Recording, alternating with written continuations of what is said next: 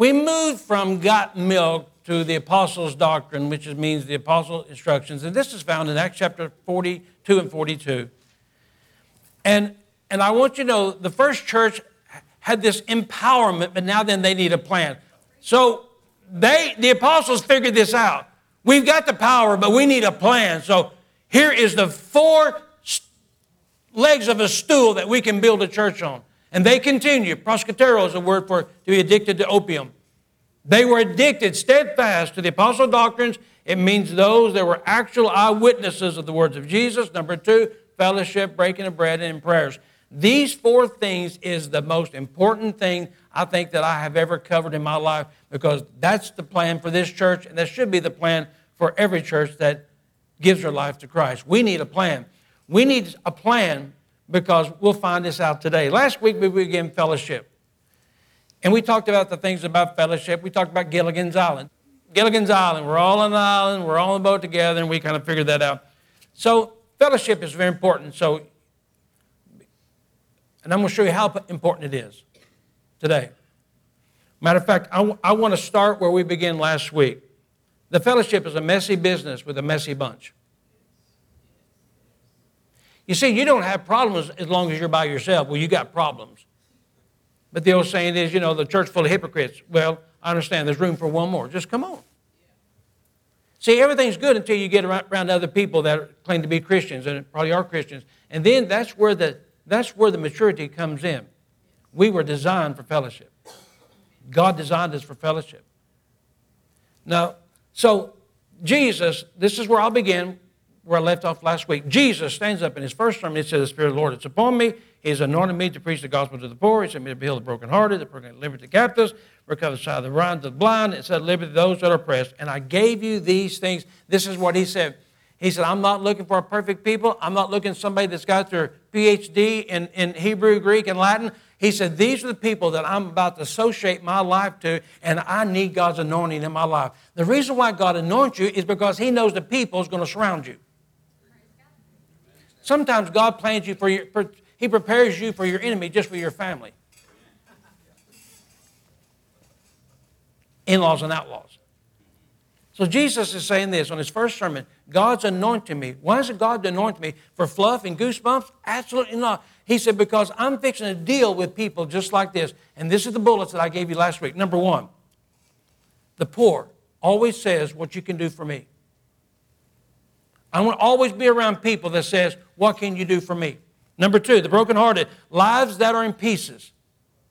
They're in pieces, and they always require assembly. Number 3, captive, individuals who are bound by some habit or addiction, and you can just fill in yours. We ain't got time for that. The blind, no peripheral vision. They only see themselves. I talked about this with my mother. She was legally blind, but she wasn't blind as a bat. She had cataract. She could just only see tunnel vision. We talked about this. And the last one is oppressed, always negative, defeated, and ashamed. Jesus said it's so important for you to understand the Spirit of the Lord is upon me and he's anointing me. Not that I can just build big churches and have these great ministries. Is I'm about to attach myself to the poor, the brokenhearted, the captive, the blind, and oppressed, and I need all the spiritual help I can get. Turn to somebody and say, this would be a good church if it wasn't for you. Now don't you tell them that at all. So you wonder, why is it? I mean, so here we go. Why is it that you come in here and God blesses you and hell breaks out Monday? You understand what I'm telling you? You know why he was blessing you Sunday? Because he knew what would happen Monday. So the idea that when you come here and what we're doing today, hopefully is that we can intake wonderful things to prepare us for what is ahead for us tomorrow. Because God has the ability to see around the corner. So don't just say, whoa, I really enjoyed that, and then Monday you lose your victory because you thought that goosebumps and that fluff and that marshmallow whipping would last all week long, and it doesn't. God said, I gave it to you Sunday to help you for Monday. Jesus is saying, the Spirit of the Lord is upon me because I'm about to build a church. I'm going to attach myself around people that are poor. They always need a handout. Their lives are in pieces. They're addicted by something. They only see themselves. and they're always negative, defeated. And I asked a question last week, does this really look like the perfect picture of the bride of Christ? No. But this is what Jesus is giving you some inside information. So, why is fellowship so important? These are the people that Jesus was going to fellowship with. These people. No wonder God had to anoint him. 4 questions concerning fellowship. Just 4. And you know we're not going to get to 4. You know that. We may get to half of one. What is fellowship? So the Greek word for fellowship is koinonia. And koinonia is a Greek word that we've talked about many times. You've heard it say, and kind of like diakonia, but it's not. But koinonia is where we get a word for currency, to cooperate with, communion, a commune. It is the Greek language for a coin, where we get a word for commerce. And I guess one of the basic words is something that we have in common with. What really makes society work is that currency. Anybody got a $100 bill I can borrow real quick? Good. Well, anyway, so that currency or koinonia gives us buying power. We are connected. Well, the thing that talks about this koinonia or fellowship is this one thing we have in common. We may not all look the same. We may not like all the styles of music. We may be different shapes, sizes, but one thing we have in common is the blood of Jesus lives and abides in our lives. That's the currency. That's the power. That's the confidence that we have.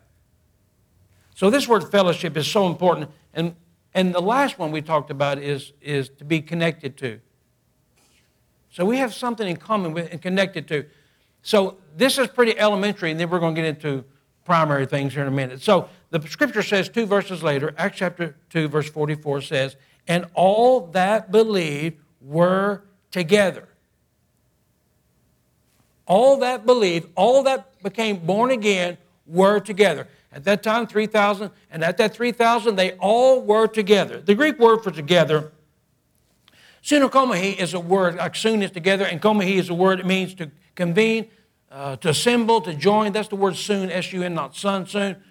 But a komahi is the word to make sense out of parts and pieces.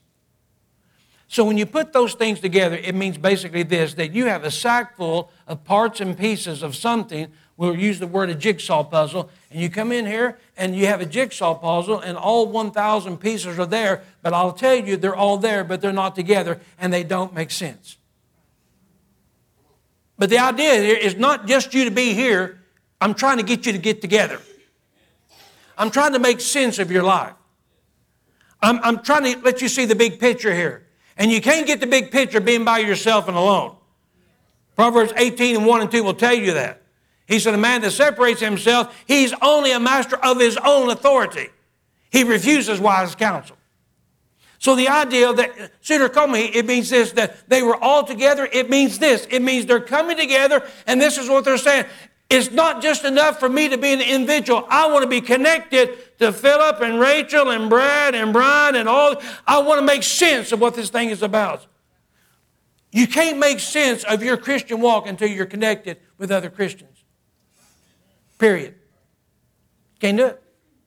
You may be a piece of the thing, but you can't make sense of what this thing's all about. So what happens is, he says that they were all together. It means this. They all surrendered, those 3,000, and come together and said, I'm just a piece of the big picture of God, and I want you to help me make my life make sense. And this is the remedy. He said, get connected. Get connected. Scoot 6 inches closer to somebody. Get connected. Get part of their lives. The word fellowship, it means I know where you like to eat. I know your favorite food. I know your favorite color. That's koinonia. That's just not information. Koinonia knows that whether you're an OU fan or an OSU fan or a Texas fan, they know all those things. I know. We're part of one another's lives. That's why we call it a fellowship here. It's a fellowship. I didn't stick fellowship on the front part of the church because I run out of things to say. Koinonia means that we're integrating into lives one with another. And you cannot be a part of the big picture of God being isolated and separated.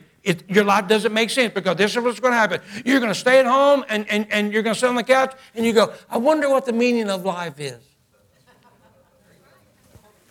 I know I'm saved and I know I'm gifted and I know I'm talented, but I just choose to stay home and blah, blah, blah, blah, blah. But I just feel yeah. All right. You know what it is? You're missing the big picture here. Fellowship is God's design. So this word together, it means that all the pieces were together, but they were there, but they didn't make sense. So God, one by one, began to incorporate pieces together. And that's what He's doing today. Your life will make sense the more you get connected with the body of Christ. That's the truth. So it's important this morning, I wrote this here, that our witness enhances our witness. Our witness enhances our witness. So here's the deal. Somebody said, where do you go to church? Oh, every once in a while I go down there at Calvary Christian Fellowship. They got a knucklehead piano player and a knucklehead preacher, but I go on Easter's and Christmas, but the rest of the time I just stay home. That's not a good witness. And it's another thing for you to go on the street corner and say, where do you go to church? I go to Calvary Christian Fellowship. I'm there. I'm part of a group of people. We're not perfect, but we serve a perfect Savior. We're learning to work together, agree together, pray together. We're getting past the things that doesn't matter. And there's more that connects us than there is that disconnects us. And that's where God has called me to be. And somebody say, hey, I think I'll come. Our witness enhances our witness, because you can't be a good witness when you're isolated by yourself. You know this. I'm not telling you anything you don't know. So that's very important. So this morning I want to talk about fellowship. There's a negative and there's a positive. So here at CCF, that my job here is to stimulate spiritual growth. Spiritual growth. And we talked about this 7 months ago, but here's John 15. If you are not bearing fruit, you may be attached to the vine. Pay attention. But if you're not bearing fruit, off you go. Wow. So here at CCF, what I'm trying to do is we're trying to stimulate spiritual growth. That you can grow in grace and grow in God and all these things. So fellowship is so important in that. So the second thing is that why do we fellowship? Why is fellowship so important? The first one is, what is fellowship? And the second one is, why is fellowship so important? So I'm glad you asked. That's not yet. Do not show that one. I want to show St. John chapter 5, verse 2 through 5 in the good old King James.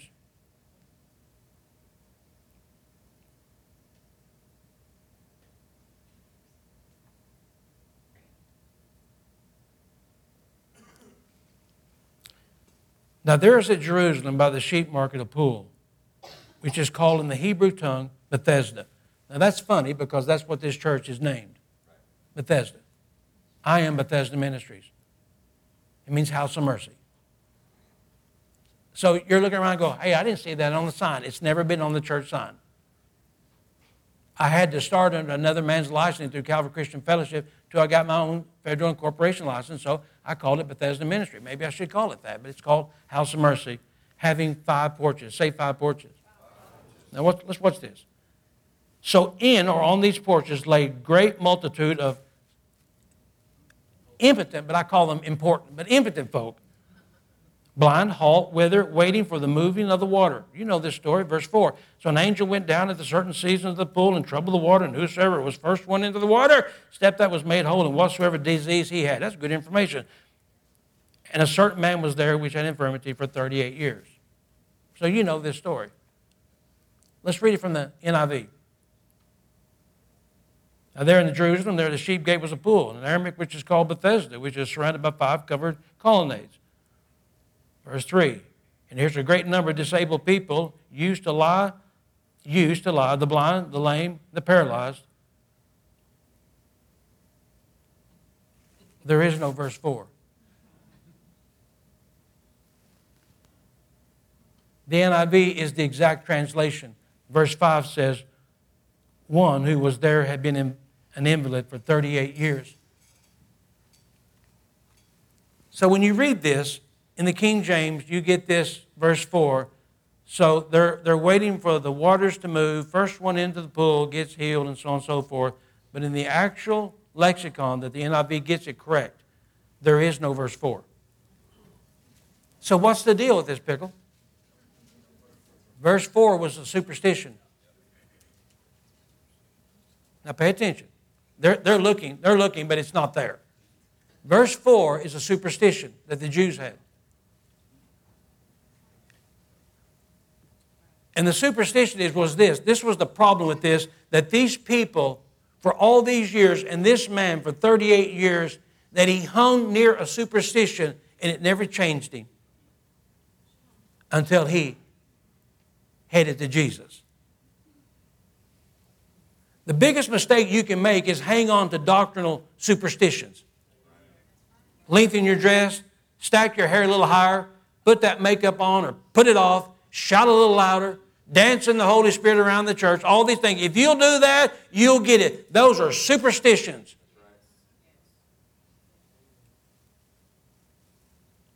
There's only one thing that can change us and change us forever. It's not only the saving grace of Jesus, but it is the sanctifying grace of Jesus. And we've wasted our time hanging around superstitious things in the church, and it's not changing anything. It's not changing us. And this guy said, I am so fed up with this for 38 years. All of you people that you've been here as long as I've been born, none of you are changed, and we have no actual evidence that they were ever changed. They had seismic activity around these pools, and they had bubblings going on, and it was a superstition. We have no evidence whatsoever that anybody was healed. That was something that the writers inserted. It's hilarious. Do you pray? Do you have to pray with your eyes open? Don't answer that. Do you have to pray with your head bowed? Do you have to pray with your eyes shut? So the idea, what happens is that we just get so accustomed to all this stuff, this spiritual stuff, and doing this and doing that and shouting that and singing that and raising your hand and anointing you with oil and all that, and it's not changed anything. Only Jesus, only a relationship with a living Christ can change us. Oh, baby. So what's the saddest words in Scripture? The saddest words in Scripture. The blind man. The lame man. The leper. The deaf man. The woman with an issue of blood. Why is that the saddest Scriptures in the Bible? Is because these people, their infirmity became their identity.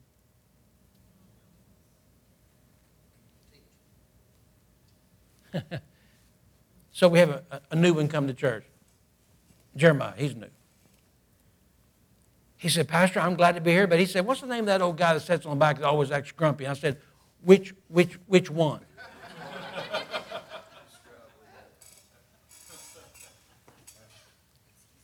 What's that lady's name that goes to church? I mean, I can see her face, but what's her name that absolutely, that every time I shake my hands at, she gives me the thumbs up and walks away? How would you like to have your identity be known by your infirmity?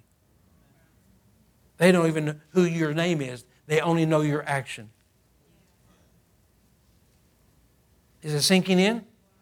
Sinking in? Saddest Scriptures in the Bible. The blind man, the leper man, the deaf man, the woman with the issue of blood. They have no names as far as giving a record. Now, we might pick a few, Bartimaeus and Veronica, but we understand, but their infirmity became their identity. See, what happens is that you need to understand this. John chapter 5, verse 1, is that there's a feast going on. And the Feast of the Tabernacle, that's when everybody showed up. It's kind of like a family reunion. So when everybody shows up, you go to your house, and you clean the house, and you put things up, mow the lawn, and do whatever you need to do because company's coming. Well, Jerusalem now they held about 200,000, probably almost 1 million is going to show up of these three feasts. So it tells you that there's a feast going on. So now then, this is what happens because the Pharisees, because they don't care anything about the blind and the halt and the lame and all these people. But for a show, they drag them out on the porches. Remember? We're only to fast one day in the Old Testament, one day a year. Anybody know what that is? Day of Atonement. One day a year. He said, one day a year you fast, Day of Atonement. One day a year. By the time Jesus walks on planet Earth, they're fasting twice a week. And they're fasting not only twice a week, but there's an extra day they throw in there. They're adding things. And they fasted on Tuesdays and Thursdays. Because Tuesdays and Thursdays was market days. So isn't it convenient that nobody fasts and put on sackcloth and ashes and puts on a show until everybody comes in from the market and the fields? So that's what's going on here. They got all these people, these folks that are lame and blind and leprous, and they're on these 5 colonnades. Solomon built these things, these colonnades, and they're just laying out. And what it's doing, when the people come in, that even people that even though they didn't live in Jerusalem, they see all these people giving away groceries and food and just giving all these people luxury. They'll say, oh, the Pharisees, they're just great. And pardon me if I'm a little sarcastic, but it's just my nature. But when the crowd left, the Pharisees said, now you bums go back to whatever rock you crawled out from underneath. It's true. So these 5 colonnades, the reason why fellowship, it can have a positive and have a negative. So let me talk to you for a moment. The negative. Each colonnade, according to your infirmity, that's where you sit. So it's kind of like going to Lowe's. Because I try not to go to grocery stores, and I sure enough don't go to Walmart. But we used to have a store in town called Walls. Remember that, Walls? Nobody knew where anything was in Walls. Now, my little wife, she could go to a ball bearing plant, and she could be there for days looking for ball bearings. But the thing about Walls, you can go in Walmart and like the pharmacy, it's pretty well in the pharmacy aisle. But in Walls, it could be over with tires and inner tubes. Who knows? So what they would do, hopefully to save time in shopping, what you would do is that when you go to a store and you're wanting to buy aspirin or whatever, that you would look into the pharmacy, and that's where all this stuff is. Sporting goods, automotive, they had their sections. Can we agree to that? Yes. All right, I mean, this is not a trick question. These colonnades were the same. The blind, the halt, the withered, all these people sat together, and their identity was linked together because of their infirmity. So everybody had a section. Sleepy, dopey, gripey, grumpy, and everybody had a section. And so they're going, the Pharisees are going, all the blind over here. All the lame, good luck, here. All the deaf, all the deaf, here. These 5 porches, everybody could not sit where they wanted to. They had to be in groups according to their infirmity. That's true. I mean, anybody that has a little bit of Bible information knows this. And so this is what he did. He organized these things. He organized these things according to your infirmity. So this is what I want to say to you in the nicest way. In the nicest, kindest way. Our fellowship is important, but be careful who we associate with. Because if we're not careful, whether we realize or not, that we have been stuck into a group of people that maybe we don't want to be like, but we're there right now. And we find ourselves being hateful, gripey, discontent, angry, and all these things, and we're sitting in the same section with these people, and maybe the light bulb will come on somewhere in your life, and you're going to say, God, why have you put these people in my life that is hateful, mean, contrary, gripey, and just plain old ornery?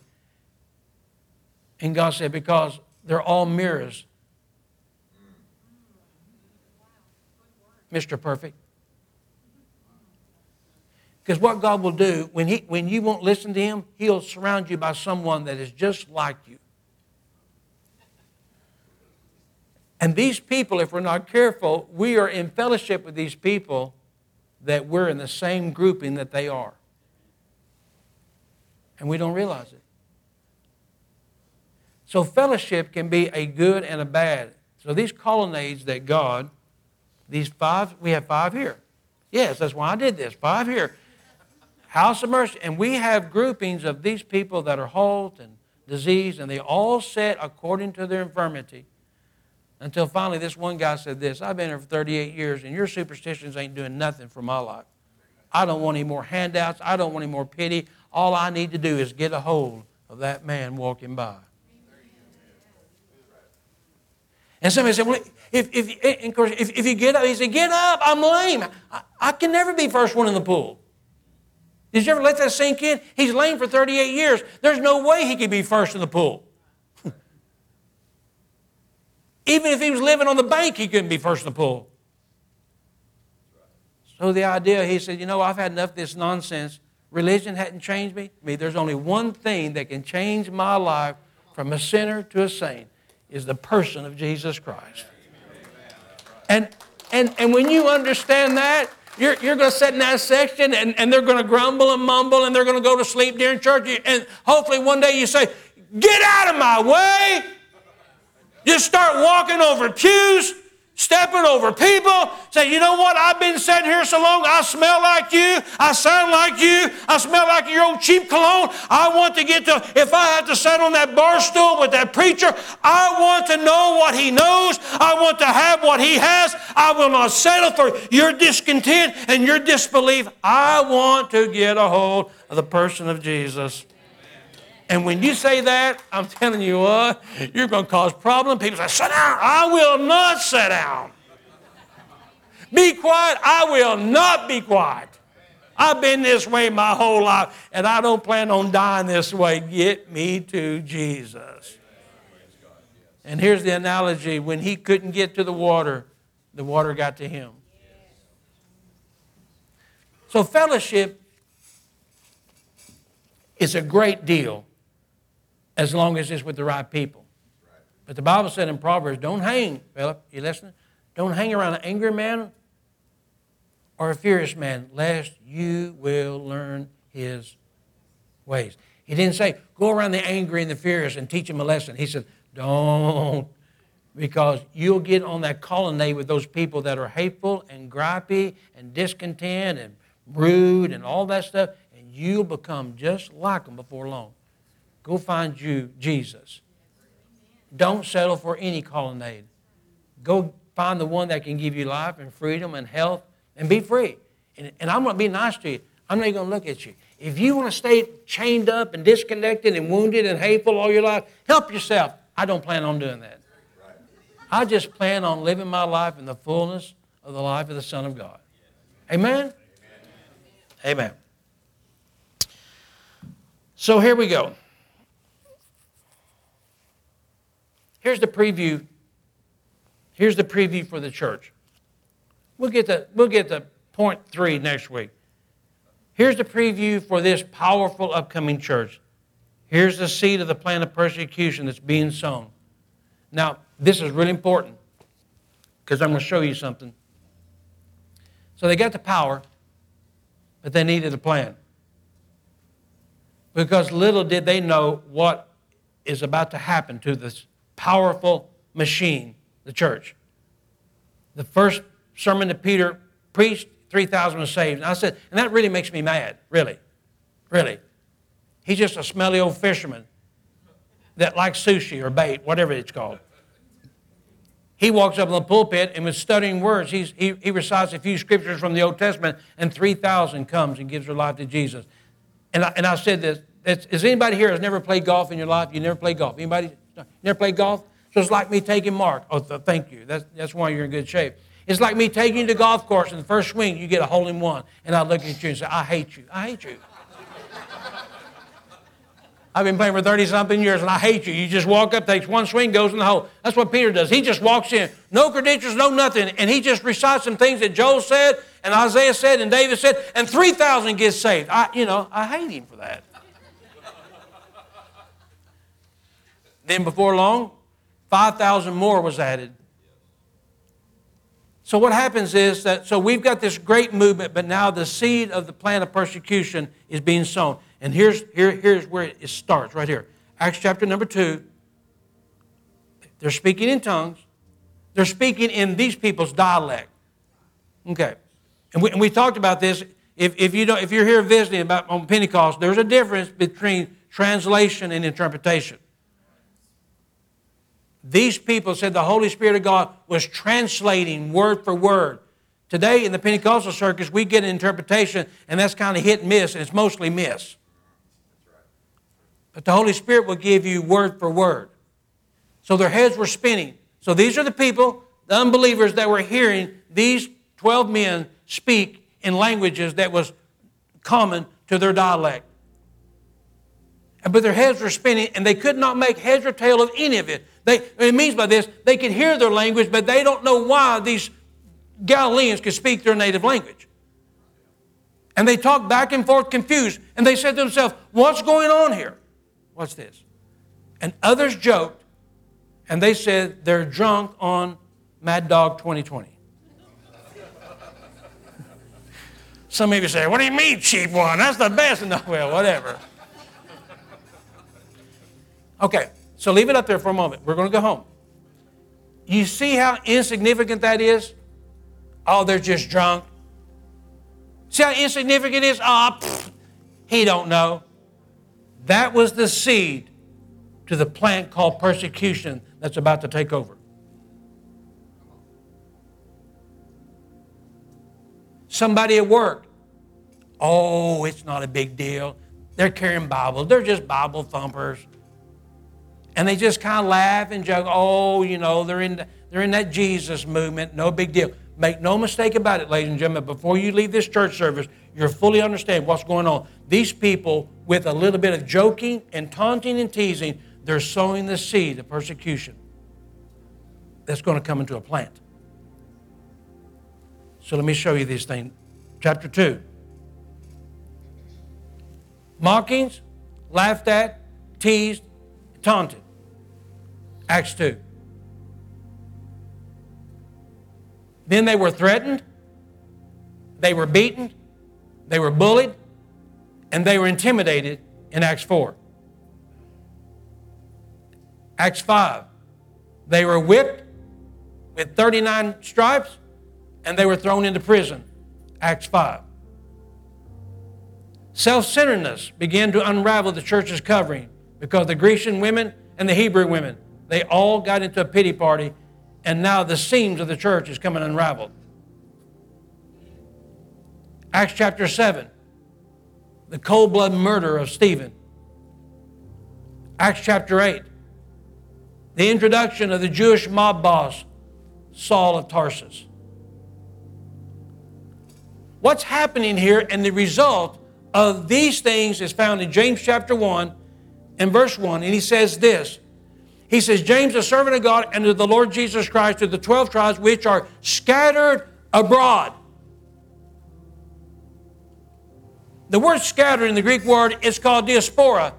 And diaspora means to be segmented, to be fractured, to be in bits and pieces. It's the verb of taking chaff and throw it into a windstorm. They're gone. This church, about 35 years prior to James chapter 1, was empowered. They had the Holy Spirit. They had a plan. They had over thousands of people get born again. And little by little, it all began until it wound up in James's life where it absolutely, the church could not one member be found together. Fragmented, scattered, diaspora. And it all began with one seed of mocking, laughing, and taunting. And then it turned to being bullied. Galen and I gave our lives to Jesus the same day in 1980, and I worked in the oil field. I want you to know, if anybody worked in the oil field, you're not going to find too many saints. And I was a great candidate for the oil field before I got saved. But I want you to know, Monday morning, I found out that there was something changed in me, but the oil field didn't change. And we come home today. She went to work the same day, and we when I come home, I said, don't these cuss words just make you sick? And I got a book on cuss words before I got saved. I got them somewhere. And she said, in the office chatter, see what's happened is the world hadn't changed, you're changed. But if you're not careful, in Acts chapter number 2, verses 12 and 13, it begins. The end of it is this, to fracture you, to segment you in bits and pieces that you are so scattered you don't even resemble a godly man or woman. And it all began by being teased and taunted by a joke. Oh, you don't go to church. You go to church twice a week? Good Lord. I mean, you go to church every Sunday? Oh, come on. And then if you're not careful, somebody will say, you know what, I don't want to hear about your church anymore. As a matter of fact, if you bring up Jesus, I think I may help you get to Him quicker. And then you're going to find windshields being busted out and spray paint on your car and office gossip. And before you know it, the plant of persecution that was sown with a little bit of tease and taunting now has grown and developed, and the plant of persecution has taken over and destroying your Christian life.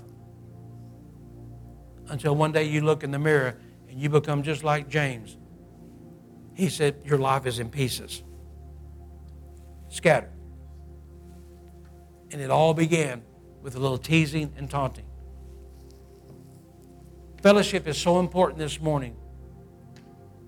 Fellowship is so important because that we need to be connected and joined with people who are like faith. And you might like certain styles of music and certain styles of food, and I can't help it if you got a nasty palate and you like sushi and buttermilk. I can't help that, but I love you. I love you. And my life is not complete without you. And I pray this morning as we begin this series on fellowship that you would understand that we just can't be settled, stuck in this colonnade and that colonnade and that colonnade, and we can't settle for that. We can't just settle that I'm better than I used to be. We can't settle that, well, I'm not as big a sinner as Mike back there. Well, who is? I just can't settle for that. I've got to get past you and get past this stinking thinking, and I've got to make my way to where Jesus is. And when you get in His presence, watch this. All those other people, it doesn't matter. So that's all that's going on here. Father, this morning that your word says that we'll just assemble ourselves together and humble ourselves. But there's some here today that, including myself, I've never been satisfied just sitting under a shaded colonnade, people thinking that I'm something that I'm not. Because when I go home, I look in the mirror and I really don't like it. I know all the doctrines. I know all the Bible verses.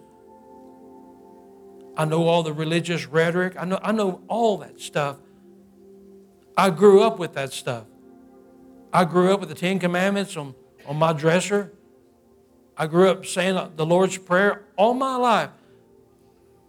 But I found myself part of the lame and the crippled and the lepers and the gossipers, the angry people, the hateful people, the church splitters. I found myself being just like them.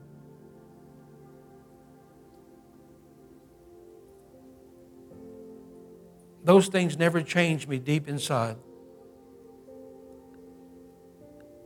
until that moment that you moved into my life. And you threw out that old furniture and you put in new furniture. You spread out your rug in my heart and you hung up the words, "Home Sweet Home," up on the walls of my heart. And I've never been the same. I pray the next few weeks, this fellowship is so important because we so desperately need to be surrounded by people who love you and people that want to please you and serve you, but not in a religious way, but in a way that is intimate. So this morning I pray that if there's anyone here, and we're all here, that find ourselves here upon the church's porches, that we're sick and we're hurting and we're broken and we're diseased and we're wounded, and the list goes on and on. This church can't fix them. The music can't fix them. A handshake and a hug can't fix them. Only Jesus could take the broken pieces of our lives and put them back together and make sense of my life. Help us as we begin our journey, that we will see the big picture as we connect ourselves one to another, as we connect ourselves to you in Jesus' name. And all the people of God say amen. Turn about two people this morning and say, you know what? I'm glad I'm sitting by you. I really am. You're a good guy. You're a good woman. I'm glad we're here together. Stand with me this morning if you would. Communion servers, please come.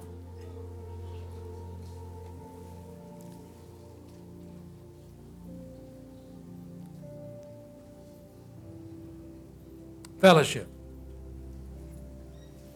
Fellowship.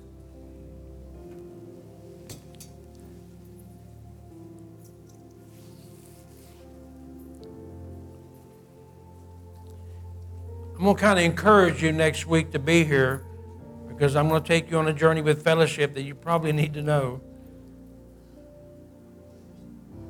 So here we are this morning. We're all impotent. We all find ourselves on a religious scale. Our life is in a mess. Our home is in a mess. My mind's in a mess. I'm in a mess.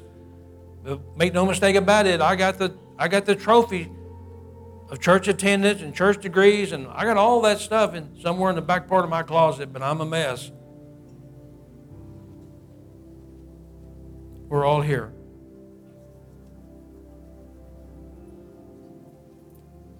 But I want you to know Jesus is here as well. And He will fix you. That night, Jesus sat with His disciples, and we celebrate Holy Communion every week because we've been commanded to. So He took the communion bread and He said, for 1,500 years you've been celebrating the breaking of the bread, the unleavened bread. It was the bread of haste that we could leave exit of Egypt at a moment's notice. But the Bible said He took the bread. He said, but now I am the bread of life. And He took it and He broke it. It means that it was in whole, but He had to break it. Jesus became broken for our broken lives and our broken homes and our broken hearts. Remember, He left us in peace, not in pieces. And then He took the cup, which was the third cup that night, the cup of redemption. He said, for 1,500 years, you've been celebrating the shedding of the Lamb's blood and taking it and placed it upon the doorpost in the shape of a cross. But He said, I am the New Testament Lamb of God that takes away the sins of the world, and my Father will take my blood in the shape of a cross, that the death angel will pass over you. So this morning, these are the last two commandments that Jesus has ever given to His church, is the bread and the cup. And He says, do it until I come. So as we take Holy Communion this morning, this is the thing that I'm going to put into your mind. Jesus can probably be found in the bread and the cup with a heart of faith. So this morning, if you're sick and if you're hurting and you're wounded and you're blind and you're impotent and all these things, you have a choice this morning. You can stay right where you are. And you can spend the rest of your life that way and surround yourself with people that are just like you and compare yourself with people just like you. Or you can say to yourself, self, I'm heading to Jesus this morning. And we're going to do that through the communion cup and bread. Father, bless this cup and bless this bread in Jesus' name. Amen.